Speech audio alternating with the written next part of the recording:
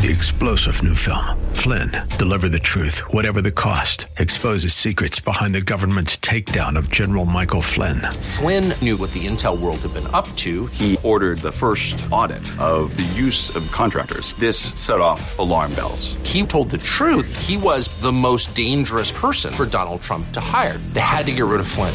Flynn, deliver the truth, whatever the cost. Available now. Watch it today. Go to salemnow.com. salemnow.com.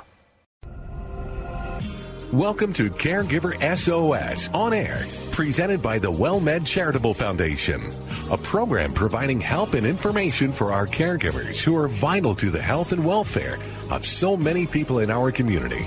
You can hear Caregiver SOS On Air Sundays at 6 p.m. on 9:30 a.m. The Answer. And now, here are your hosts, Ron Aaron and Carol Zernial. Well, thank you very much, and welcome to Caregiver SOS On Air. I'm Ron Aaron, along with our co-host, Carol Zernial. Carol serves as the chairman of the board of the National Council on Aging. She is a nationally known gerontologist and is executive director of the WellMed Charitable Foundation. And once again, Carol, we are looking forward to a great guest joining us in just a couple of moments. Yes, we have a special guest, Dr. Mario Ciervo, who is the medical director of the WellMed clinics in Miami, and those clinics are new to WellMed. They're established in the Miami area, and he's delightful. We had the opportunity to meet him last week when he was in San Antonio, and so nice to get a professional from the Florida side of WellMed. And he's going to talk a bit about medications and following the protocol, making sure you take them, et cetera. We'll talk to him in just a few minutes. But before we do that, I was curious to ask you a little bit about something that you saw in the news, and that is sleep and colds. If you don't get a lot of sleep, will you get a cold? Well, that's a very good question, and someone asked the New York Times that very question, and they said, there's plenty of evidence that shows the link between, poor sleep and other chronic illnesses like diabetes and heart disease, but very few good clinical trials where they've tested the science between sleep and respiratory problems.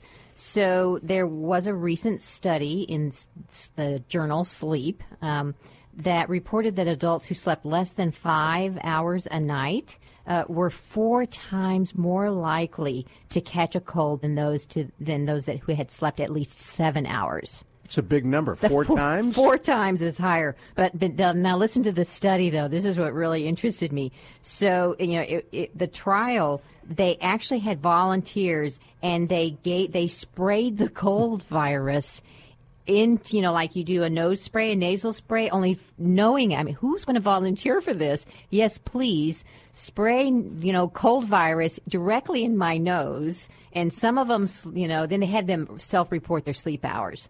And the people that slept less had they were 3 times more likely to catch cold. Wow. After this exposure to the virus than those who had 8 hours or more. So 3 to 4 times higher just by getting a good night's sleep.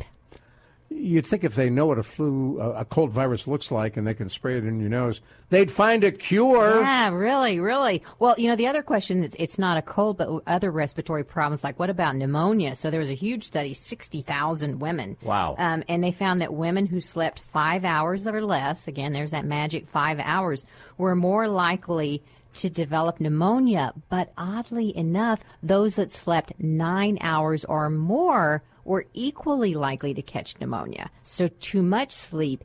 And that actually may be the laying down for that long of a period gives the bacteria a chance to, in your fester in your lungs and your sinus cavities.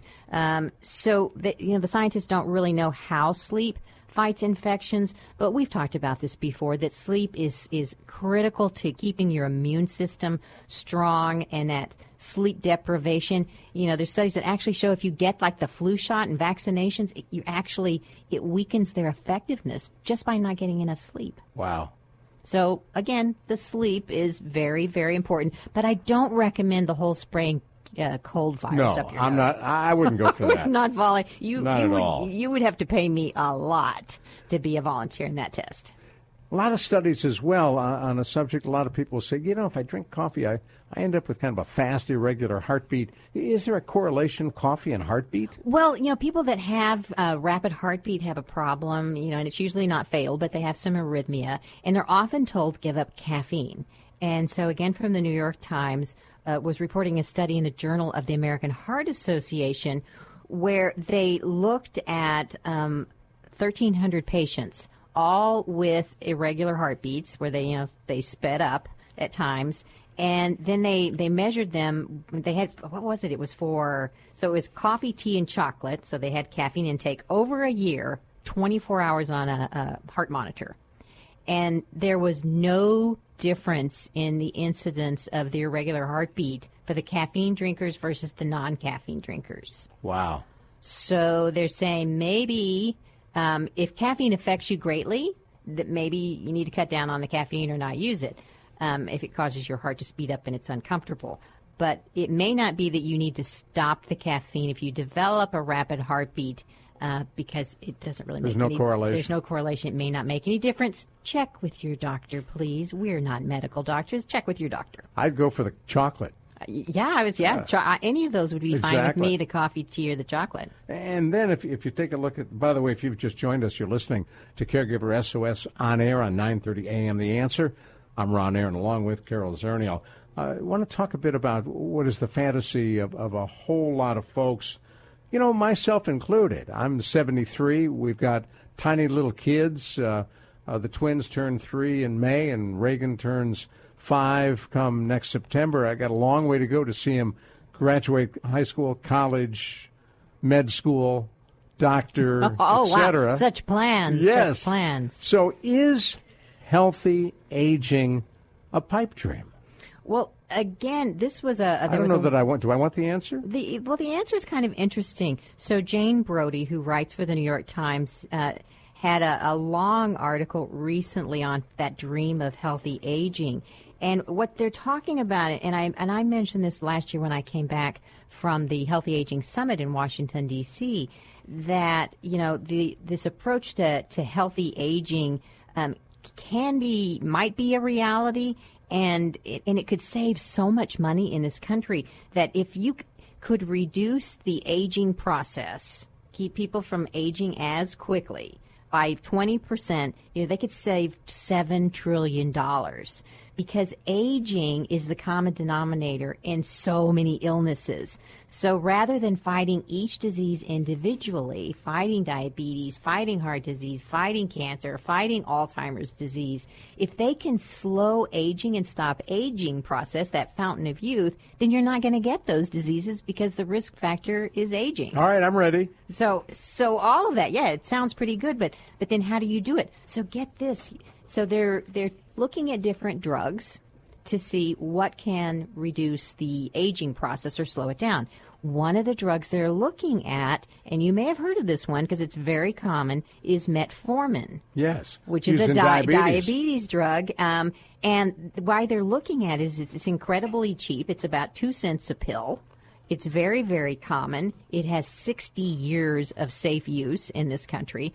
But what they found is that there's evidence suggesting that in addition to the diabetes, it also protects against cardiovascular disease, cancer, and possibly even cognitive impairment. So they're trying to raise $50 million to do a study to test metformin against multiple diseases instead of against just the one disease, and specifically against the aging process. While we're waiting, why don't we all take it? Well, they did mention that in the article as well. Yeah. That we don't want to jump on the bandwagon against any of those. And another drug that they're looking at that has been the most successful, that's been tested even here at the University of Texas Health Science Center, San Antonio, they've been testing rapamycin in mice. And that's the one a few months ago I was talking about from the summit, where you had 2 mice, equivalent of 100-year-old mice, and mouse on rapamycin. Good fur, sleek coat, nice and round, looked healthy. And, he lived in good health right up to 100 years and then, boom, died very quickly. So that's called the compression of morbidity, where you squeeze, the bad, unhealthy years into the shortest amount of time, and then you have a rapid decline and you're gone. 100-year-old mouse without the rapamycin, he was kind of he was skinny. His hair looked terrible. He was, really frail looking, and he had been sick for a long time. So in mouse years. And they've got to test this in humans. What we have to watch out is we don't want to take this into our own hands. Like, we don't want to start taking mega doses of growth hormones or, other home remedies or things that they're marketing to you. Right. Because lots of people want to try to make money into making you believe they can reverse aging. None of this is on the market yet. None of this is being prescribed yet for those purposes. Isn't there a roundworm or one of those worms that doesn't age either, that just goes on forever? There are. And do you know that jellyfish live forever? What about naked mole rats? No, naked mole rats, they do that. They are like the worms you're talking about, where they live very old and then they die. And it's just boom, rapid decline and die, which is everybody's kind of, that's the best of all possible worlds. So I guess the bottom line in this is that there is research going on to try to reverse or slow aging to cure multiple diseases or delay them. We're going to be talking in just a couple of moments with Dr. Mario Ciervo, who is the medical director in Miami for WellMed. And one of the things he's going to be talking about is taking medication and related issues. So if I were to say to you, Carol Zernial, knit 1, purl 2.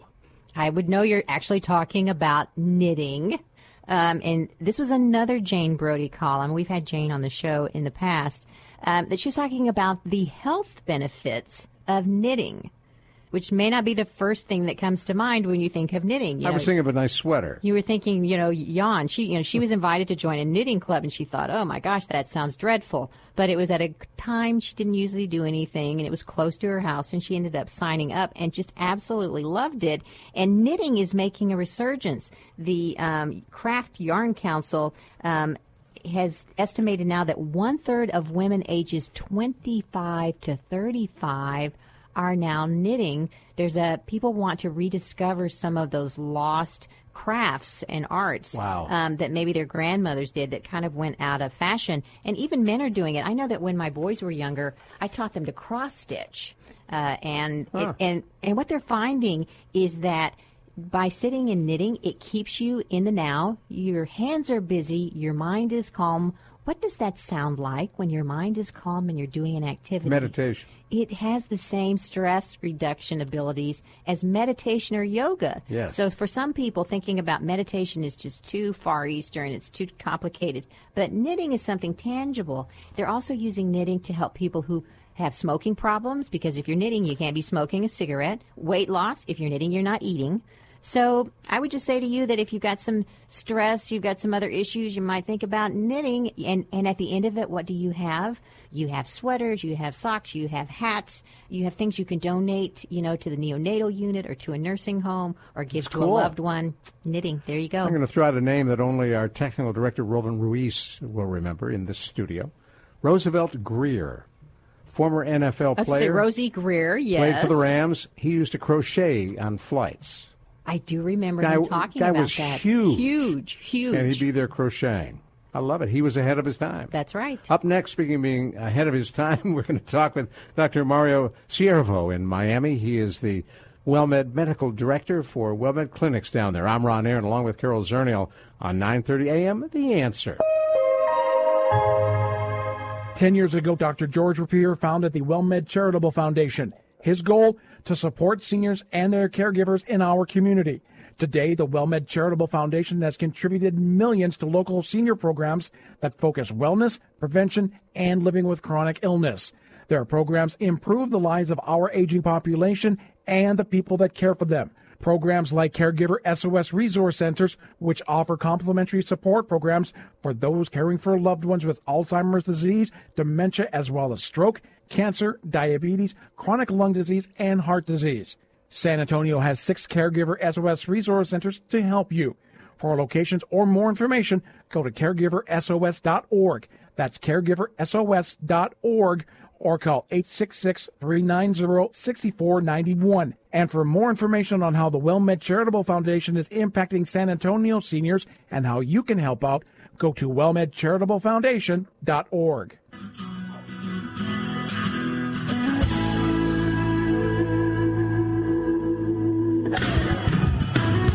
Well, as we kept promising, we're delighted to welcome on board Caregiver SOS On Air, Dr. Mario Ciervo, who is the medical director for WellMed in Miami, Florida. I recently joined WellMed about 5 months ago, and we're really pleased to have him on. I'm Ron Aaron, along with Carol Zernial. Dr. Ciervo, thanks for coming on. Thank you, Ron. Thank you, Carol, for having me. Well, we're delighted to have you here. And I know one of the issues that you face as a provider, and I'm sure it's true of physicians everywhere, but maybe especially among physicians serving seniors, is adherence to medication, following a protocol, taking the drugs you need to take, and not mixing, matching, and, well, you know the rest. Yes, you're right, Ron. One of the biggest issues here, not only in my community, but I think in all of the United States, is the medication, not only adherence of the patient, but also having the family involved with the patient's medication adherence. And I think that's a prime issue that we're all having, all the physicians are facing. And I think it's an issue that the family members, too, are facing, because they're left out alone with their loved ones. And, you have to really think to yourself, okay, should I give these medications all at once? Should I spread them out? What color is this one? What color is that one? It really brings out a lot of questions that the family members will have. So when you say adherence, what do you mean by that? I mean, there's medications are usually given with a certain dose, and it's also given with a certain amount of time in between a medication. So let's say, you give a medication and you say you have to take it twice a day. And, we've really had a really big problem with some of the family members understanding that, the patients themselves understanding that medication needs to be given twice a day versus once a day. Some medications are even given when the patient needs it, which in the medical term is called PRN. And that is only given when the patient exhibits certain signs or has certain actions going on. That medication will be given. So those three, things are really a problem nowadays. Now, one of the issues that I'm sure many of the providers in Miami and elsewhere face is something the Health Collaborative here in Bexar County, Texas, talks about, and that's medical literacy, that you may think your patient is understanding what you're saying, you're prescribing a medication, but the reality is they don't understand. Correct. No, absolutely. You're absolutely right. And, of course, the local pharmacies are always there to try to help. The pharmacist, if you have any questions, the pharmacist is always there to help. But believe it or not, I mean, I'm part of it too. I don't go and ask. And a lot of, my parents don't go and ask. Even though they might have a question, they say, they think that they might know, or they're maybe too embarrassed to ask the pharmacist how to take the medication, or they're even embarrassed to tell the physician when the physician is telling them. They're embarrassed to say, no, I didn't get it. Can you repeat that? Or I don't understand. It's very important, I think, Ron, that a family member, especially in the elderly population and in the Latin community especially, it's important that a family member tries to go to every physician visit with their loved ones. So there's 4 ears, there's 2 people to listen to the instructions. Well, I think that you just made 2 really important points. Number one, the idea of having a caregiver, having a family member go to that appointment, because it is hard. If you're the older person and you're sick or you're frail or you have bad hearing or whatever's going on, it is always good to be able to check and say, did you hear him say this? I heard him say that. And just compare notes, or have somebody, my sister will often go with my mother to her appointments, and she will write down literally verbatim everything that the physician says. And just to make sure that she's got it, and then repeat back to the physician, I heard you tell me we need to take this medication twice a day, unless she becomes anxious, in which case we can increase the dose to 3 times a day. Correct, Carol. And something important, and I always stress to my patients is what's great, for WellMed is they give us an ample amount of time to be in front of the patient, in front of the in front of their family members to really discuss these medications and answer all the questions. But there is some other areas that they don't. The physician only has 15 minutes, maybe 10 minutes with the patient. So imagine those patients and that family member trying to get all the instructions written down in 10 or 15 minutes while the doctor is thinking about his next patient. What about tape recording that session? Almost everybody's got a smartphone now that has a recorder. It's simple to simply click that on, and you're going to get what the physician is saying. That's an excellent point, Ron. I mean, everybody has now a cell phone. At least the family members pretty much all do. I've seen most of my patients even have it, and recording that quick conversation. Maybe you could tell the physician, "Can you please just repeat the medication portion and have him just dictate it into that recorder," is an excellent idea. So that would make you nervous if I said, "Do you mind if I record, our visit?" You as a physician. I would not be nervous, but I could see other physicians, yes, being nervous if they are getting all their clinic time recorded. I could see some physicians, some of my colleagues, being a little nervous about it. So maybe a good point would be to ask the physician if you could record the instructions as you're leaving the office, or the medication instructions. Correct. Yeah. Just so that you're recording that. 1 minute recorder, 30 seconds. Just tell me, hey, can you just repeat the medications and how I'm supposed to take them? Right. I think that's very straightforward. It's very simple to do on the physician part, and I think that's an excellent idea. We're talking with the medical director for WellMed Clinics in Miami, Dr. Mario Ciervo. I'm Ron Aaron, along with Carol Zernial. What about mixing? It's one thing with the prescription drugs that you may be prescribing. A lot of folks more and more are taking over-the-counter preparations, supplements. Well, or even, home remedies. In some cultures they may have, traditions. This is what we do, in particular when somebody has a cold or the flu or whatever. So so over-the-counter and other alternative medicines and remedies that they may be traditionally used. Yeah, that's another great point, Carol. Especially here, I have a Latin background, and my mother and I know my patients, they all have their home remedies. And some of these home remedies are great, but some could actually interfere with the medications that they're taking. So you really want to discuss with your doctor which home remedies you usually use, even vitamins, over the counter, which vitamins you use, to make sure that there's nothing that might interfere with the actual prescription medication. Now, when patients come to see you, I know that's true here. I'm a WellMed patient in San Antonio, Texas, and my doctor's office always asks me to bring everything I'm taking in a little paper bag, and they check it off, whether it's prescribed, over-the-counter, supplements, what have you. Do you do that in Miami? Yes, we do. We do, and it's very important because, you might think, hey, I'm taking a baby aspirin. That doesn't mean anything. Everybody does that. Or I'm taking, something else, some vitamin that is over the counter. So you really feel that it's not harmful. But there are some medications that are prescribed that could interfere, or vice versa. They could interfere with it. With the absorption of the medication, that's one thing. With the effectiveness of the medication. So it's good to bring everything, even if you think it's nonsense. How do you keep track of all that? How do you know? It's tough. It's tough. Well, first, it's tough for the physician to have the patient bring in all those medications because, some patients could carry a bag full of medications, and right. They don't want to carry it around. Not only it's annoying, but it could be uncomfortable for the patient. And expensive if they lose them. Yeah, especially if they lose them, imagine, or they could be embarrassed waiting in the waiting area with a bag of medications, even though it's paper bag or something that's covering that it's medication, but, they might feel self-conscious about that. So it is difficult just to start off for them to bring it.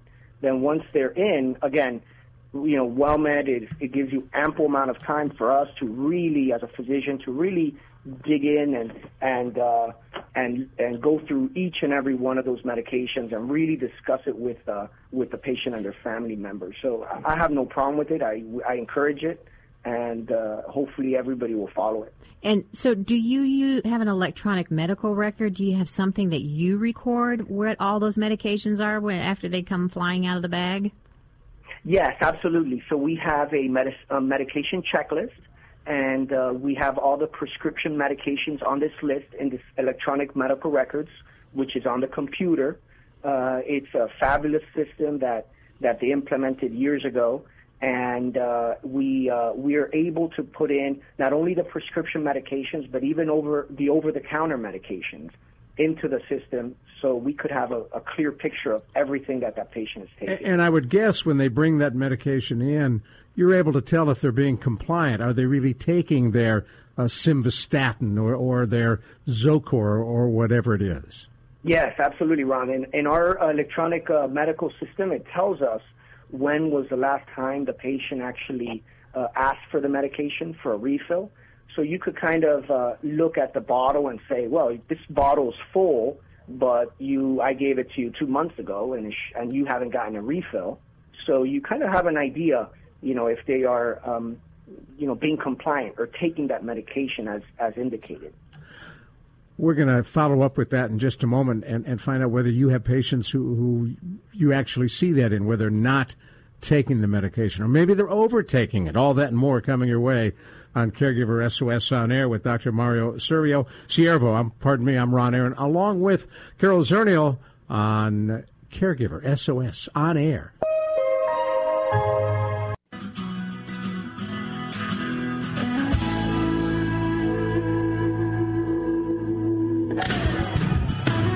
We are having a fascinating conversation with Dr. Mario Ciervo, the medical director for WellMed Clinics in Miami, Florida. I'm Ron Aaron, along with Carol Zernial. And Dr. Ciervo, you went to medical school in Guadalajara and did your residency in Florida, is that right? Correct. So I started in Guadalajara, Mexico. It's a medical school that's affiliated with New York Medical College. So actually, it's an American school. I actually went there for 3 years, and then you transfer to New York, and you finish off your medical career there, your medical school there. And then went ahead and did my residency, which is kind of when you're really working at the hospital and getting your hands and feet wet and dirty. And I was there for 3 years for my residency in family medicine. So you've really gotten a cultural perspective. I mean, if you've gone from Mexico up to New York, down to Miami, you run across a lot of Latino populations, but they are different, are they not? Absolutely. There's a wide range, and they each have their own beliefs and their own home remedies, and it's very interesting, and I love listening to each and every one of them. I mean, from the Mexican population to the Cuban population here in Miami, Puerto Ricans. I mean, Latin Americans are big in this city, and it's just fascinating to hear all of their stories. And you've got another neat side. Your father was Italian, is that right? Yeah. So I had great food. My mom was Cuban. I'm going to go eat at his house. I don't know. It's got to be good food. Yeah, when's dinner?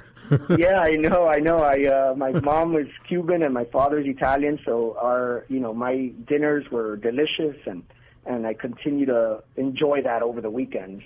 Well, so I have a question for you. One of the most difficult issues we have running our Caregiver SOS program, which at the WellMed Charitable Foundation, that's the program where we actually have caregiver program managers that work with family members of the patients in the community. It doesn't have to be a WellMed patient.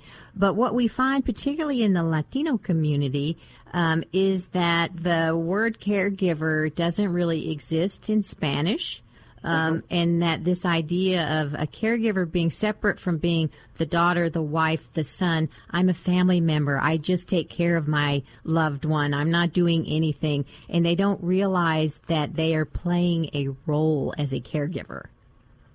Absolutely. They have this idea, right or wrong, that, hey, I'm the daughter, I'm the son, I'm the nephew, and I take care of my grandmother, my mother, my loved one.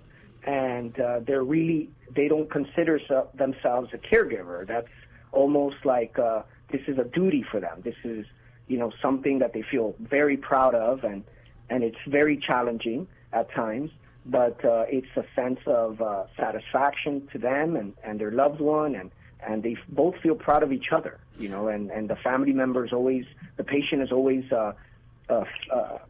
saying great things about the family member when they come in and how much they help, and it's just it's a great relationship. So in your practice, do you ever run into family members where you're thinking, wow, this particular loved one, this caregiver, the person that's taking care of the patient, they're worn out. Do you ever say, have you thought about getting help? Are you getting, are you taking care of yourself? Do you find yourself needing to address that caregiver, that family member at times?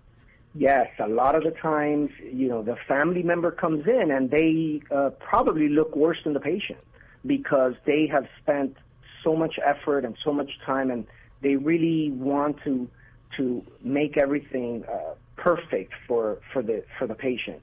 And a lot of them quit their jobs and dedicate themselves full time to taking care of their loved one. And they really there's been some times that I've seen the person, the caregiver and family member, and I tell them, hey, you need some help because you need a break. You need to take care of yourself because you will soon find yourself, in a hospital or sick, and you won't be able to take care of them at all. What do they say to you?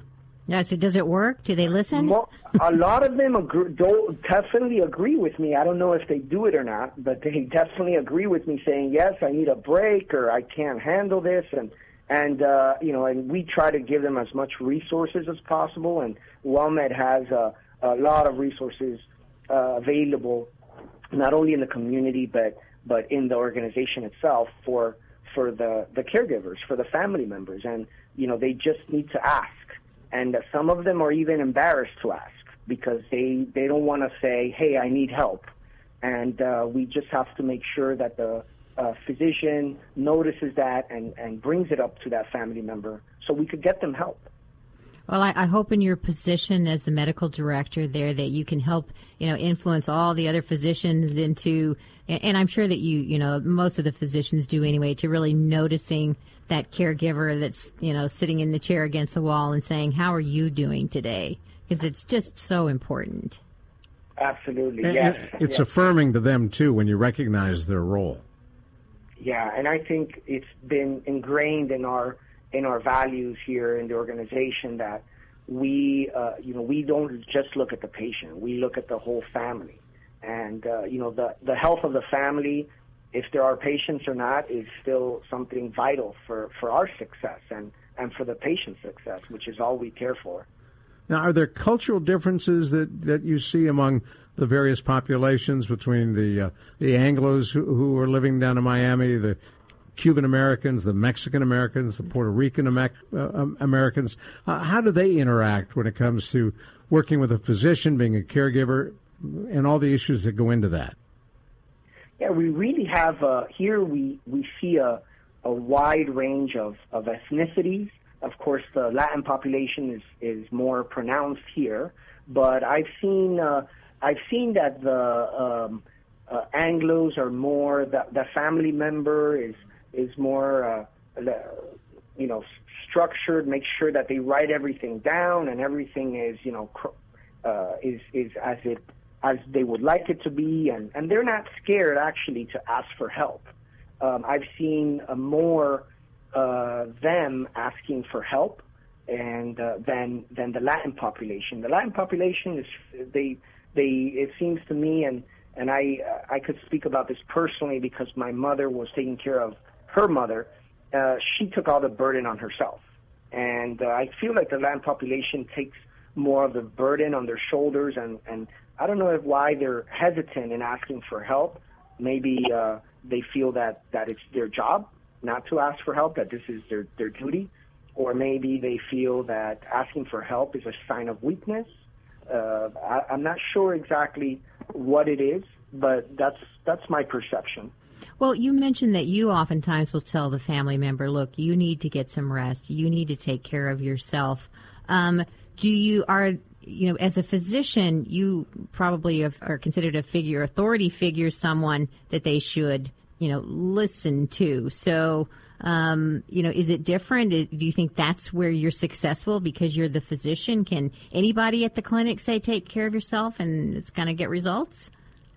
That's a great point, Carol, because I feel that they look at us a little differently than their own family members. So maybe their spouse might be telling them, you need help, you need a break, you need help, and they won't listen. And then when they come to a physician and say, hey, you need help, they're more, they accept it more than when somebody else tells them. And I think it's very important that we really look out for that as a physician. We really look out for these signs that the family members might give out, and really talk to them and make sure that their well-being is just as good as the patient. Well, we're really pleased to hear how comfortable you are having the caregiver in the exam room, participating in that process with you as a physician.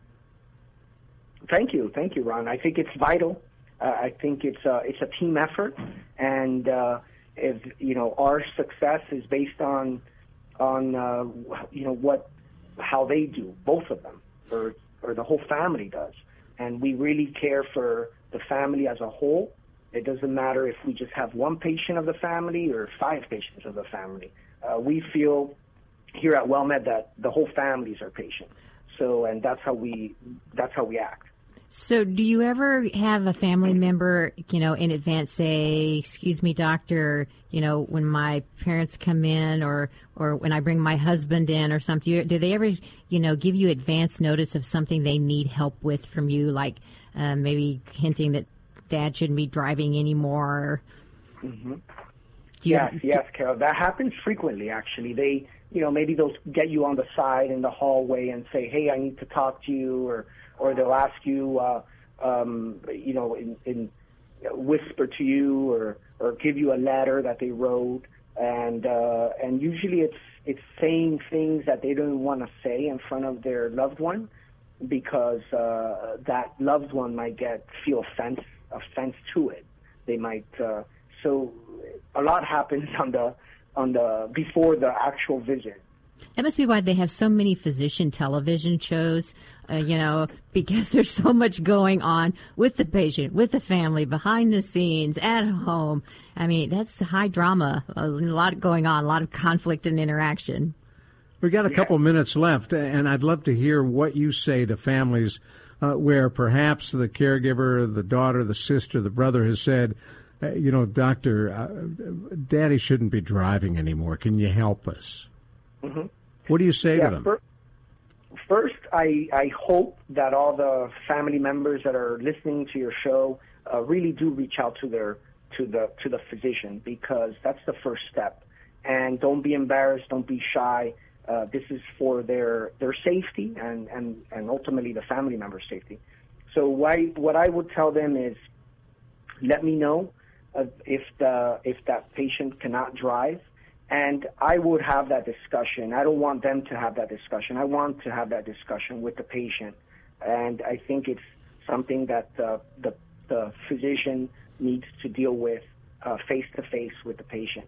What I tell them that it's better for their safety.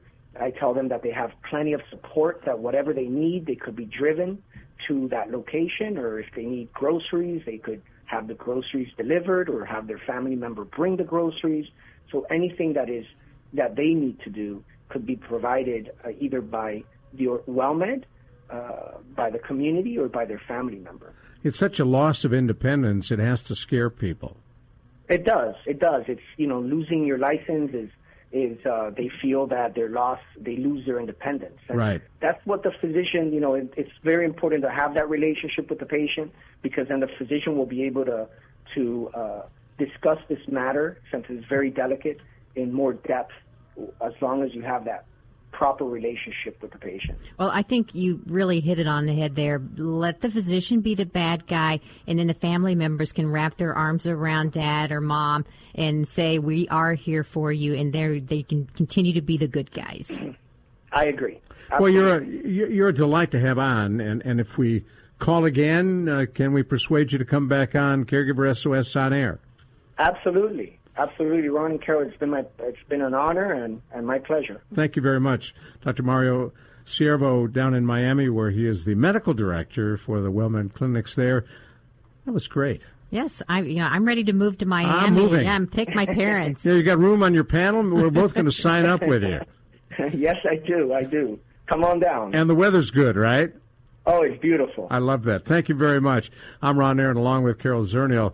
Caregiver SOS on air on 9:30 a.m. The Answer. Up next, Take 10.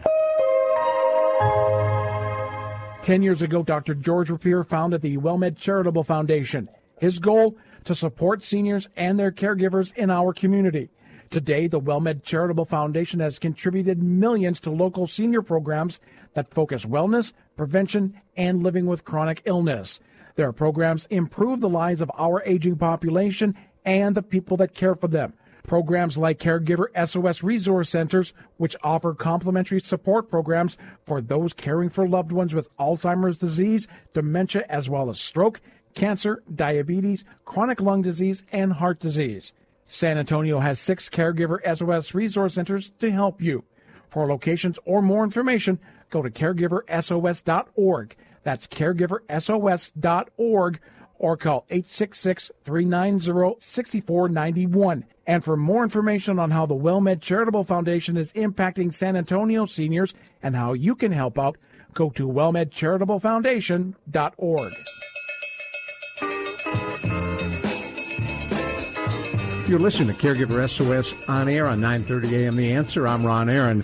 A special treat at the end of each of our programs. We bring you Take 10 with our co-host Carol Zernial and Dr. Jamie Heisman, a nationally known psychotherapist, a specialist in dealing with issues involving caregiving and addictions. And we're so pleased that you are with us today. Carol, you have an issue that so many families face and really don't want to face, and that is, how do you know when it's time that your loved one or your care recipient really needs to be in a different setting, in a home, in an institution? Right, and the question that I'd like to ask you, Jamie, is really from the caregiver perspective. So how does a caregiver know it's time, psychologically within themselves? What's going on? What kind of, how does a caregiver know it's time? That's a great question, and I'm not sure the caregiver is in a position as much as a licensed physician to actually know that, but they do know intuitively that their life has become pretty unmanageable, and they watch their loved ones, the observable behavior of the loved ones, navigate themselves in their current environment and see that they're setting them up for failure. And if they see, ongoing consistent behavior, the decision to place your loved one in a nursing home is probably one of the most difficult decisions that anybody can make. And you have to have a strong connection to your family, and that's why I always say bring in a third party to put the family together in this process. But always, when you ask yourself, is my loved one ready for a nursing home, look for the proper strategy. Do not go in like a bull in a china shop. Well, the first thing you said is really important, that it would be great to consult with your primary care physician, to make sure that you had your loved one worked up, and that the physician is in agreement that this, the problems that are going on are not reversible. And it's more than you can do. And that it's more that you can do, and a lot of times the physician can really ease your mind and say, no, you're not imagining it. No, you're not giving up. No, this is a very difficult situation, and other people in your position, I, as a physician, would recommend you go ahead and place. Well, and absolutely, and I think a real important issue, too, is that because you're going from the medical side, as I am as well here on determination, it's important that if your loved one has a lot of confusion and a lot of memory lapses, that they're also not going to be compliant probably on the medications that the physician is offering them. And we don't know actually the underpinning of how the family acts as caregivers. If you don't have home health, some people don't have enough money to have home health. But the issue is clear. If your loved one needs medications to have a good quality life and to thrive no matter what it is, and they have these lapses of memory or confusion and they don't take it, that's a pretty good sign, a red flag for somebody to say, probably let's get this person, my loved one, in a supportive environment that they can actually be compliant with their medication. Well, let me ask a question on this. So what about a caregiver that maybe the loved one is really not that bad off, but the caregiver is burnt out, stressed out, angry all the time, hit the wall? I mean, is it possible that we need to think about an alternative living situation when the caregiver has really psychologically, emotionally given all that they have? No doubt, I agree, but I would always caution to put an intervening or intermittent step, a lily pad in there. Just because a caregiver is burned out, which many caregivers get, does not necessarily constitute clinical criteria.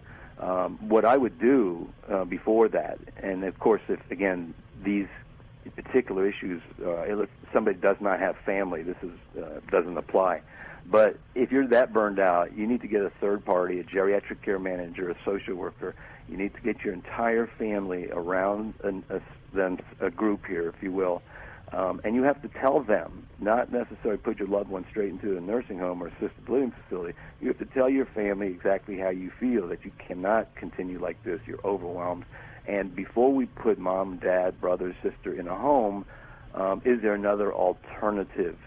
If again, as you said, that she's not doing well, forgive me.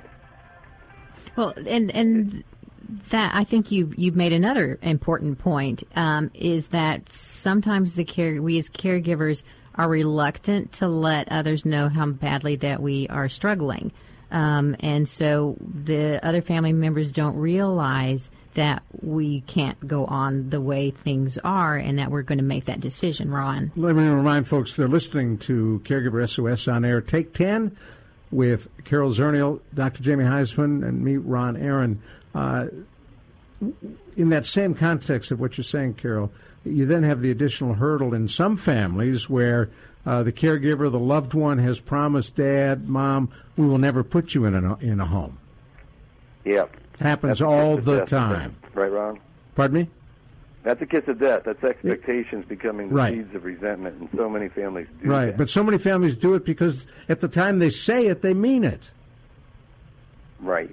But, Carol, to this point, and I think you could probably talk about it well since you're the executive director of the foundation that does Caregiver SOS. You know, for me, if I'm looking at a loved one and they have very poor social connections or social or relationships, they need support physically, they're not having fun, they're sitting there on a couch watching TV all day, that obviously is a time to start contemplating if an environment like an assisted living facility or skilled nursing that has social components and ways for a loved one to connect should be brought in. Well, and another point I think that I would add is that if a caregiver is really, stressed out, hit the wall, there are respite services available. So you were talking about a lily pad and sort of an interim step, and that might be to, a lot of facilities, there's paperwork involved, will let you have respite for a week, 2 weeks, a month, something like that, where it's not a permanent placement, but it gives you some time off away from the 24/7. For people who don't know adult daycare, there are wonderful adult daycare programs that can provide respite where your loved one, if they're capable, functioning enough, they can go to a facility during a day with activities and lunch, and it's very structured. Now, is that something the AAA Area Agency on Aging can help you find? The Area Agency on Aging can help you find respite in your area, including having a home health agency maybe send an aide into your home to watch your loved one while you go take a nap, watch a movie, read a book. So if you don't know what an area agency on aging is, it's, and all the United States has it covered with area agencies on aging. They're like everywhere. They're like everywhere. It's 600 of them. And you can go to eldercare.gov. It's a government website. Plug in your zip code, and it will connect you to your closest area agency on aging. That's good advice. Dr. Jamie, this has got to be such a typical problem in so many families, though. It's incredibly difficult. In fact, Ron, as a clinician, the last interventions when I had my private practice, and it was booming, actually, the last interventions I did were not with drug and alcohol cases. The last interventions I did was when caregivers would call me up to do an intervention to get mom or dad into an assisted living or skilled nursing. And there are clinical means of how to do that in a very dignified, respectful way. So give us an example. What does that mean? That you were working with the loved one that was maybe wasn't ready to go? Well, exactly. Here's the deal. With the drug and alcohol interventions, we all know that. We've seen it on TV. We've seen the intervention in the television show. You put observable behavior. You put the consequences together. You pack somebody's bags. You take them away to treatment. You don't do that with a loved one going to assisted facility. It's important to get the entire family together and what I call peel them, one person at a time, off their loved one, giving them assurances, let's say, that I'm going to be okay, that Mom, I'm burned out, and I'm going to get therapy, and you know, are going. We've got a great place for you to look at. It's what I call the family intervention, and it really is a loving process, and it just gets the person the ability to go in and look at facilities. I do believe, if you're a caregiver listening to this, do not do this unilaterally on your own. If your loved one can cognitively handle it, make sure they're part of the selection process. Yeah, and that's huge. You do want to, show them a few different places possibly that if there's a choice involved, let them take a tour and maybe try it out again with the respite before you make a permanent placement. Test it before you buy it. Test drive the facility. My great aunt would say, definitely do that. I remember my mother's comment when she went into an assisted living facility. She said, Ronnie, they're all old people here. She may have been correct. She probably was. Dr. Jamie, sorry you're not feeling well. We're going to let you go. Sitting under a vaporizer. We'll talk to you soon. I'll get a vaporizer right now. Thank you both. Take care. Bye-bye. Dr. Jamie Heisman, who is our specialist on Take 10 on Caregiver SOS On Air. Carol Zernial, I'm Ron Aaron. We'll catch you again next Sunday at 5 in the afternoon on 9:30 a.m. The Answer. You've been listening to Caregiver SOS On Air, presented by the WellMed Charitable Foundation. Email suggestions and comments on this radio program to radio@wellmed.net. And join your hosts, Ron Aaron and Carol Zernial, for another edition of Caregiver SOS On Air on 9:30 a.m. The Answer. 3-star General Michael J. Flynn, head of the Pentagon Intelligence Agency, knew all the government's dirty secrets. He was one of the most respected generals in the military. Flynn knew what the intel world had been up to. He understood its funding. He ordered the first audit of the use of contractors. This set off alarm bells. The explosive new documentary, Flynn, Deliver the Truth, Whatever the Cost, uncovers the facts behind this scandal. Flynn told the truth. He was the most dangerous person for Donald Trump to hire. I find out the worst enemy that I'm going to face in my life is right here in America. They took my assessment and they wanted me to change it. And I was like, I'm not changing it. They had to get rid of Flynn. With in-depth interviews, archival footage, and never-before-seen personal records of the man behind the headlines. I just felt like I was drowning. Flynn, Deliver the Truth, Whatever the Cost. Available now. Watch it today. Go to salemnow.com. salemnow.com.